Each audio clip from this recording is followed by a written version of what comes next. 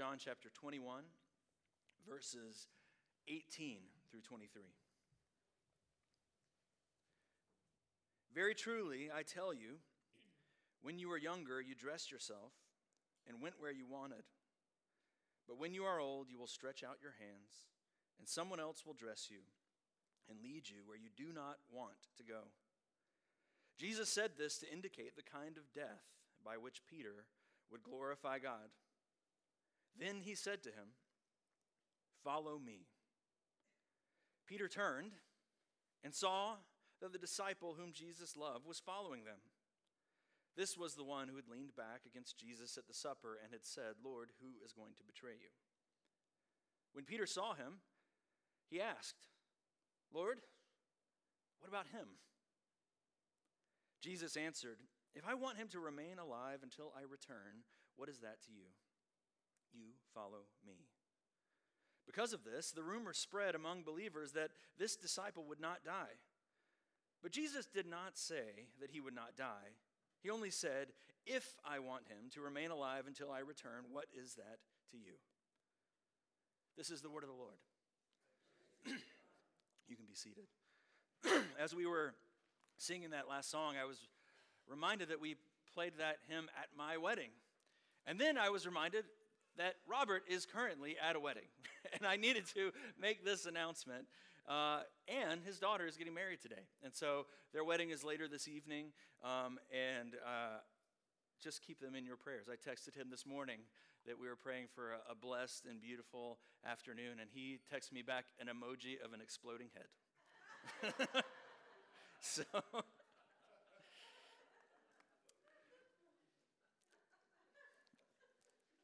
So anyway, let's talk about this passage. There is a famous study that is done by a researcher named Frans de Waal. It is an experiment where he took these two monkeys, and capuchin monkeys, he put them in cages next to each other. And with the first monkey, he asked them to do a very simple task, to hand a rock over to the researcher who gave it to him. And whenever the monkey does this task, he rewards him with a little piece of cucumber. And the monkey eats the cucumber and is very happy. They repeat this over and over with the monkey, and for 25 times in a row, the monkey grabs the cucumber and is happy to eat it. But then, the second phase of this experiment is the monkey in the cage next to him. The researcher asks that monkey to do the same task, to hand a rock back to the researcher. But instead of giving that monkey a cucumber, they give him a better prize. They give him a grape. And he eats the grape, and he's very happy to get it. And then they go back to the first monkey, and they say, "Hand me the rock." And he gives him a cucumber. And instead of eating the cucumber happily, after the very first time, the monkey throws the cucumber back in the face of the researcher. The second monkey does it, gets a grape. The first monkey does it, throws the cucumber back, starts to rattle his cage, gets angry and frustrated. It's a study about how we perceive fairness.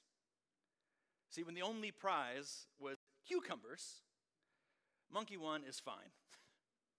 But when another monkey is getting grapes, all of a sudden he goes from contentment, even happiness, to despair over how unfair everything is.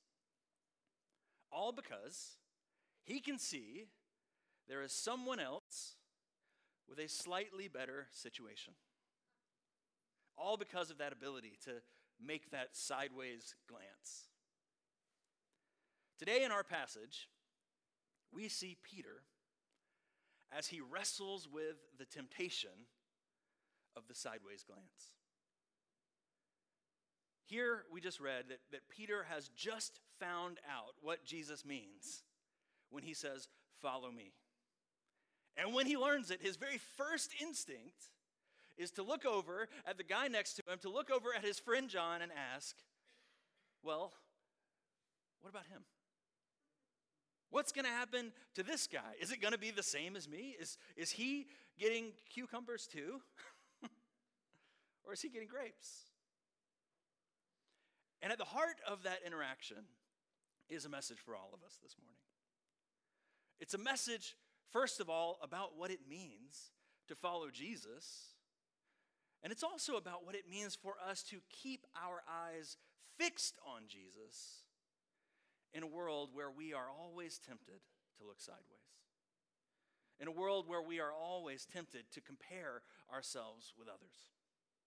And so this morning I want to do three things. I want to look at first what we are called to do. Secondly, I want us to look at what others are called to do. And finally, I want us to look at the unfair result of our call. Okay, so what are we called to do? You know, we're just a few words away from the end of this book now. We're getting really close. And in these last few moments of the book, John, he gives us a very specific glimpse into what it means to follow Jesus. Exactly what it's going to take for Peter and ultimately for the rest of the disciples to carry Christ's message of salvation out into the world. Jesus tells Peter that faithfulness to this gospel proclaiming ministry is going to cost him his life. Right? That's what verses 18 and 19, that's what those first two verses are all about. Stretching out your hands, going where you don't want to go. That is an image of death. Most scholars say that is an image alluding to crucifixion. Now, the Bible, it doesn't tell us exactly how Peter died, but we do know from church history that indeed he was martyred. He died for his faith. And I think we can assume from the way this story goes that this was a little bit of a surprise to Peter in this moment. He didn't realize that's what was going to happen. Now, interestingly enough, Jesus was always very clear that it would cost a lot to follow him, right?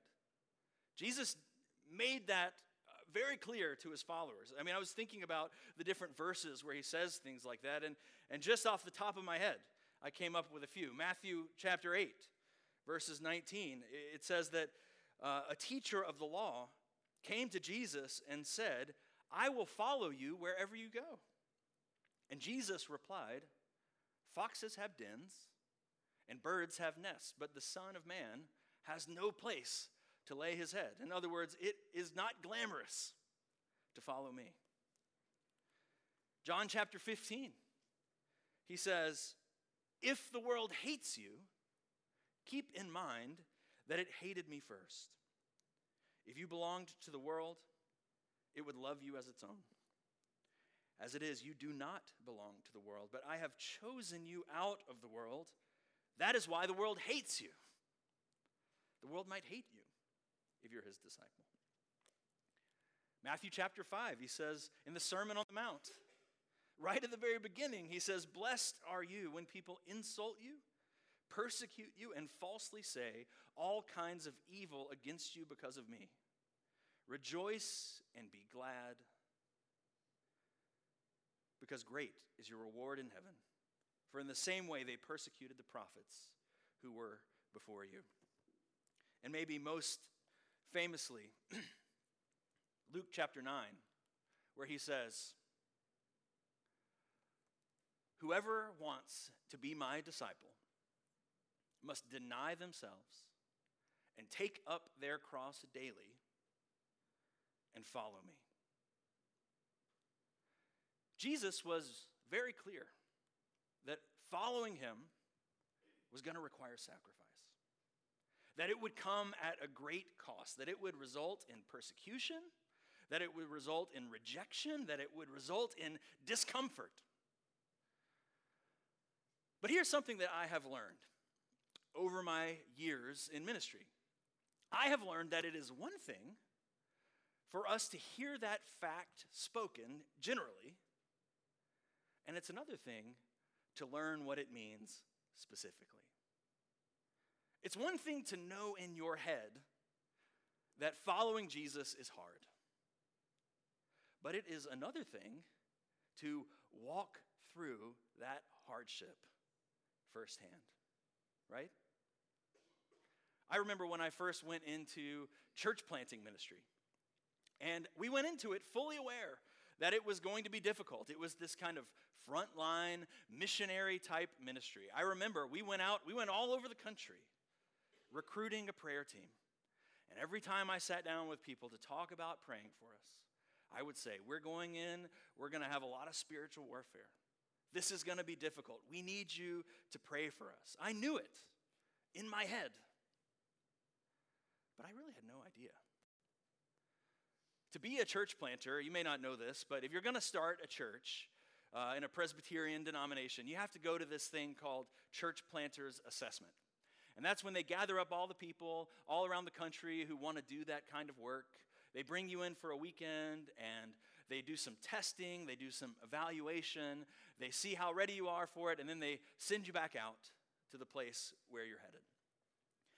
Our assessment that we did, it took place not too far from here. It was at a hotel outside the Atlanta airport.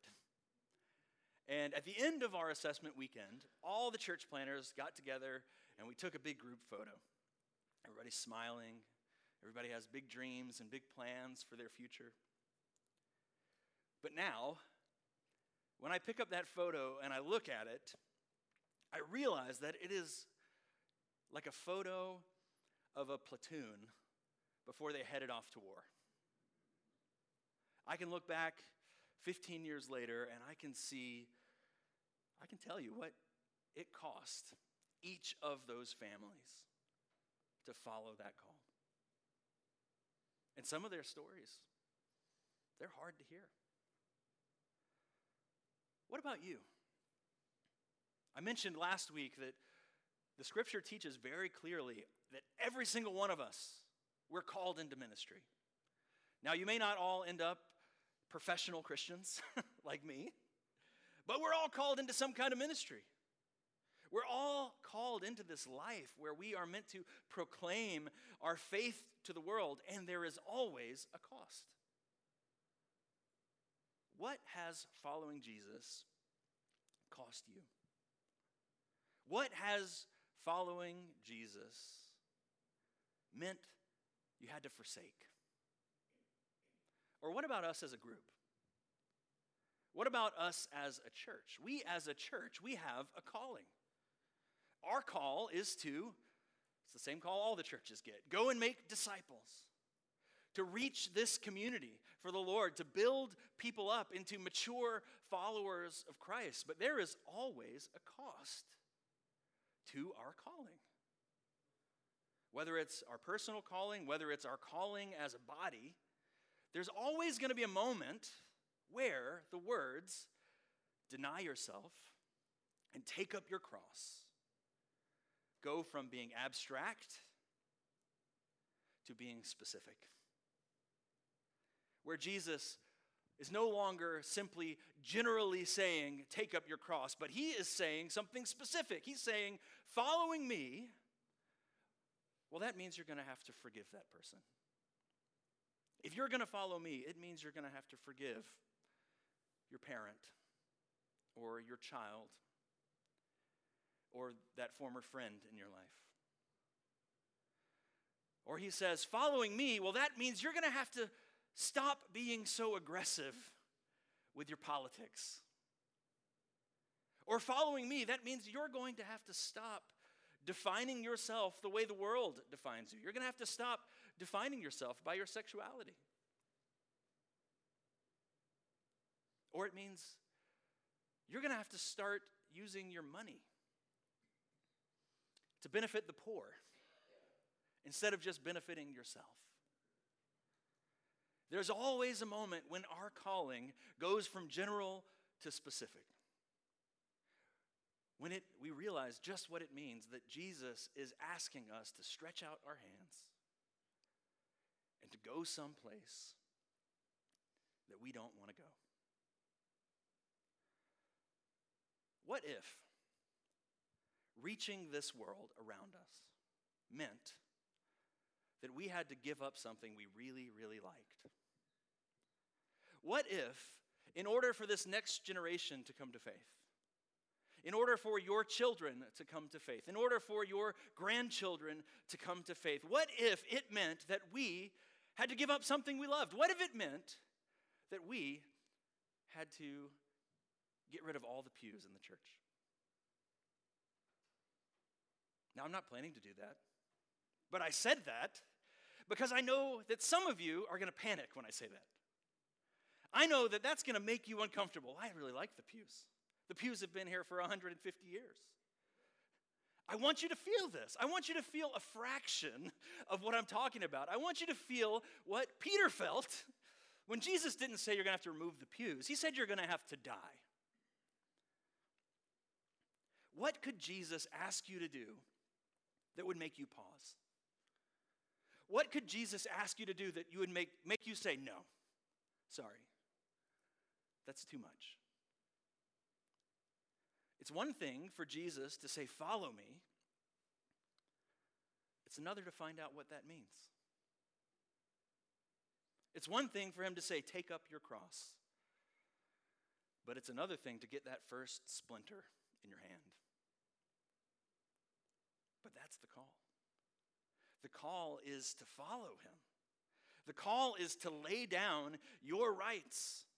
The call is to lay down your lives and to go places that you would never go on your own, to do things that you would never choose to do on your own, because you know that Jesus is infinitely more valuable than any of those things that we might cling to. Folks, people need Jesus. They need him. And it is our call to do whatever we can to bring the gospel message to the people he has placed in our lives, to the community where he has placed our church. That's what he's called us to do. Now, what about everybody else? Are other people called to that? What's he called them to do? Well, let's talk about what others are called to do. Now, Peter, man, Peter's the best, isn't he? I mean, we just went through this great passage last week where after having denied Jesus, Jesus has this beautiful interaction with him where he professes how much he loves Jesus, and Jesus knows it's true. And so Jesus restores him. He calls him back into ministry. It's clear from that interaction that even though Peter had denied him before, that kind of thing was never going to happen again. It's this glorious, redemptive moment for Peter. And yet, Peter is still Peter, right? Within 1 second of that interaction, his first moment that he figures out that he's going to have to die, when he finds out what it really is going to cost him to follow Jesus, the first thing he does is the same thing that my kids do when I ask one of them to clean the kitchen, right? Well, what about her, right? What about them? And let's be honest, we all kind of think like that, don't we? We all act this way, don't we? And we might claim that it's about fairness. We want to know that everything's even. We have some sense of justice. We're trying to get things to be fair, but that's not really true. We're not nearly as concerned about fairness when we win the lottery, right? When we get some big tax break, we're not really worried about fairness then. No, it's actually more about envy. It's about thinking we deserve something better. That we deserve something better than what we currently have. And I'll be the first to admit that this is something I have struggled with plenty in my life. When I was in New England, shaking the trees, doing evangelism, trying to build up a core group full of people in New England, explaining just the basics of what it meant to follow Jesus, my best friend started a church in Charlotte. And on the very first Sunday, he had 250 people. Within a month, they had 3 services. and I'll be honest, that's exactly where my heart went. Jesus said, Logan, will you follow me? And I said, yes, Lord,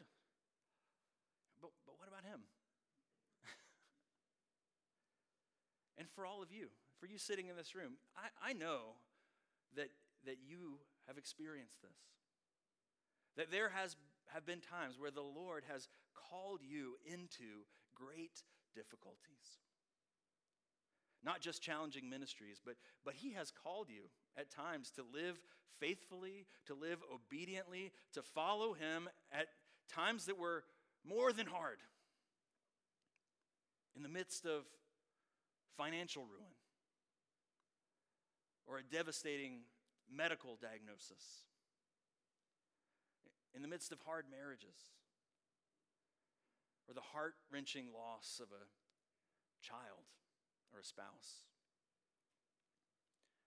And in those moments, when things get so hard, it is easy to look sideways, to look over your shoulder and to see that other person and say, well, what about them? But in those moments, the answer that Jesus gives Peter is the answer we need to hear. He says, what is that to you? You follow me. What is that to you? You follow me. Now, I want to mention at this moment in our text in John, John gives us a little editorial note here. You should know, I told you, Peter dies a martyr. But John actually, he lived a really long life. He was hanging around for a long time. And so people eventually started to think, well, I guess Jesus is going to come back before John dies. And John, who was quite old at the time, who was writing this gospel, he wanted to clear up any confusion. He wanted to make sure everybody knew that when Jesus said that, it wasn't a point about how long John was going to live or when Jesus was going to come back. He was just trying to tell Peter that it's none of his business what happens to John. And don't miss this either. When Jesus says, you follow me, what he's really doing is redirecting Peter's gaze. He's taking him back from that sideways glance at his neighbor's life, at his neighbor's circumstances, and he's turning his eyes back to his Savior. In other words, the point that Jesus is making here, he's making for all of us, it's not about fairness, it's about lordship. It's about who it is who is seated on the throne. Who's in charge? Who knows best? That's the real question. Who do you think knows best what you need? Who do you think knows best what we need? Who do you think knows best what this world needs? You're always going to be able to find somebody whose life seems easier, right? Especially when you're in those hard places. Especially when God calls you to walk through something that is difficult and maybe even feels like death. But in those moments, Jesus says, don't look in the wrong direction. You follow me. What God calls other people to do is not our concern. And that brings me to the third thing. The unfair result of our calling. So when Peter did that, when he looked over at John that day, or when we do that, when we look over at our neighbor, when we look over at somebody else, or maybe as a church, when we look over at some other congregation, and we're tempted to compare ourselves with others, you got to know we're just like those monkeys, right?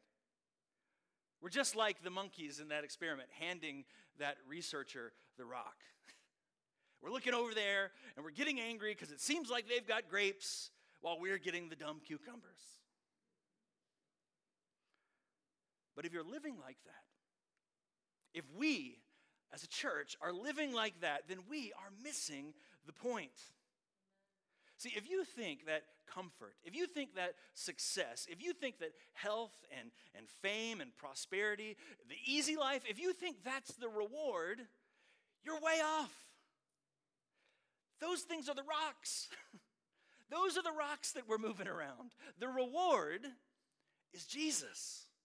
Amen? The reward is Jesus. And guess what? He is the reward we all get. And we're out there talking about what's fair and what's not fair. Let me tell you, that's not fair. None of us deserve that reward. We don't deserve any reward, let's be honest. If we're honest about the state of our own hearts, we don't deserve anything. We are rebels. We're scoundrels. We're sinners. But hallelujah, we have a God who the psalm says he does not treat us as our sins deserve. He does not repay us according to our iniquities. For as high as the heavens are above the earth, so great is his love for those who fear him. As far as the east is from the west, so far has he removed our transgressions from us. See, we often find ourselves looking around at others, acting like we deserve better. But the truth is, we deserve much worse. But instead, our loving God, in the person of Jesus, he took our place on the cross, and he got what we really deserved, so that we could have the reward of eternal life, of blessing, the reward that we could absolutely never earn, the reward we don't deserve. And so Peter, in this passage, he looks over at John, and he wants to know what's going to happen to him. But I want you to hear this morning. This is the message. Listen up. We don't need to know what's going to happen to John or anybody else that we might be tempted to glance at. We don't need to know what's going to happen to them because we know what happened to Jesus. Jesus rose from the dead. And so will everyone who trusts in him. And I want to close here this morning by saying this, just a note. I truly believe that Jesus is calling this church into a moment that will require radical faith. He is calling us into something great. And each one of us is a part of that calling. He is calling each of us, each of you, to follow him. And it will be hard. Because truly following Jesus, it's always hard. And look, we live in Lake Norman. We live in one of the cushiest places on earth. It's going to be easy. There's always going to be somebody around us that looks like they've got it better than we do. There'll be plenty of people to compare ourselves to think their story is better. Lord, what about them? It's not fair. But folks, that's just a distraction from the real story we're in. It's just a distraction from the real ending we're moving towards. Because if we really do this, if we really follow him, we're going to find that we all get treated unfairly in the end. Because he gives us what we don't deserve. He gives us something much better. He gives us something we could never earn, something we could never possibly dream of. He gives us himself. He gives us the gift of eternity in the presence of his glory. And folks, he is calling us, all of us, to take up our cross and follow him so that as many people as possible can enjoy that reward with us. And when we realize that, when we know that's the reward, we're not going to mind if we have to eat a few cucumbers along the way. Let's pray. Father, I pray that you would bless this church. I pray that you would bless our lives. I pray, God, that for all of us who know firsthand how hard it can be to follow you, I pray that we would also know just as deeply how great of a reward you have for us. How much sweeter life is when we're walking in obedience to you. How much more wonderful it is to live not for the things of this world, but for the eternal things. And God, I pray for this church, Lord, that you would bless us. Our desire is to see people come to faith. Our desire is to see our community transformed by the power of the gospel. And Lord, we want you to use us. Lord, use us. God, we pray this in Christ's name. Amen.